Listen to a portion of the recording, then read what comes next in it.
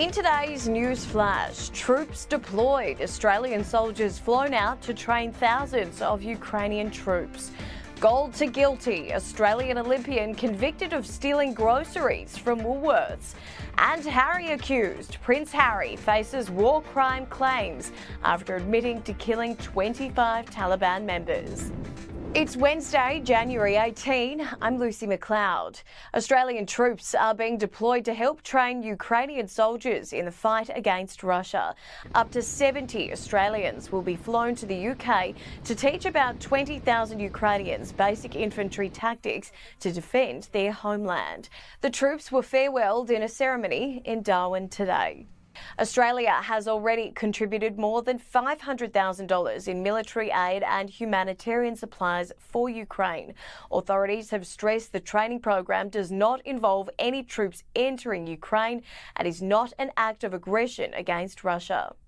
Dane Brakovic has become the first bikie to successfully challenge Western Australia's anti-insignia laws, cleared of flaunting his gang colours in public.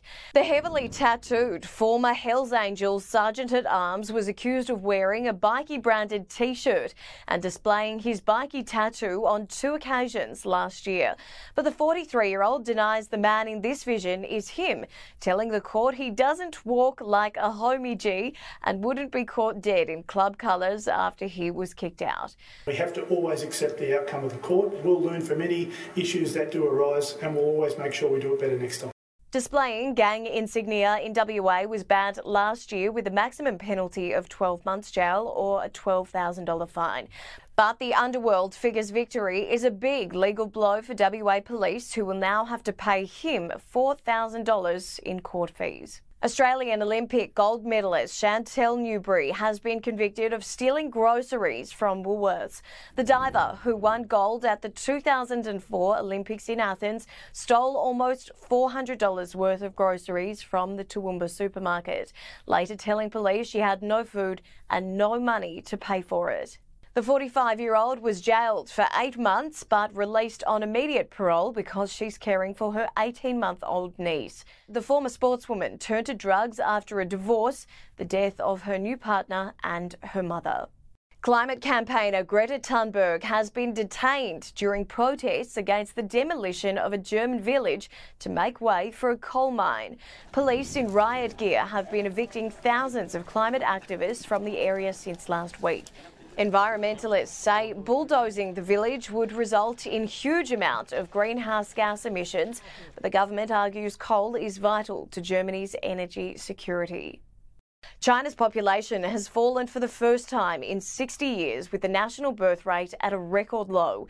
The country's population dropped by 850,000 people, with deaths now outnumbering births for the first time since the 1960s. It comes 7 years after China scrapped the one-child policy and has the government fearing the demographic crisis will shrink the nation's labour force and increase the burden on healthcare and other social security costs. The 2023 death rate is expected to surge even further after the country abandoned its zero-COVID policy last month. Prince Harry has been accused of war crimes after admitting to killing 25 Taliban members in Afghanistan. The 38-year-old claims in his autobiography Spare he thought of those he killed as chess pieces rather than people. The comments have landed him at the centre of an international firestorm between the UK and the Islamic regime, with Iran's foreign ministry tweeting, "The British regime, whose royal family member sees the killing of 25 innocent people as the removal of chess pieces and has no regrets over the issue, and those who turn a blind eye to this war crime are in no position to preach others on human rights."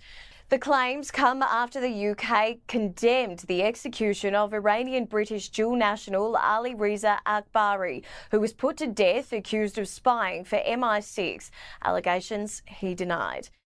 And that was your Wednesday News Flash.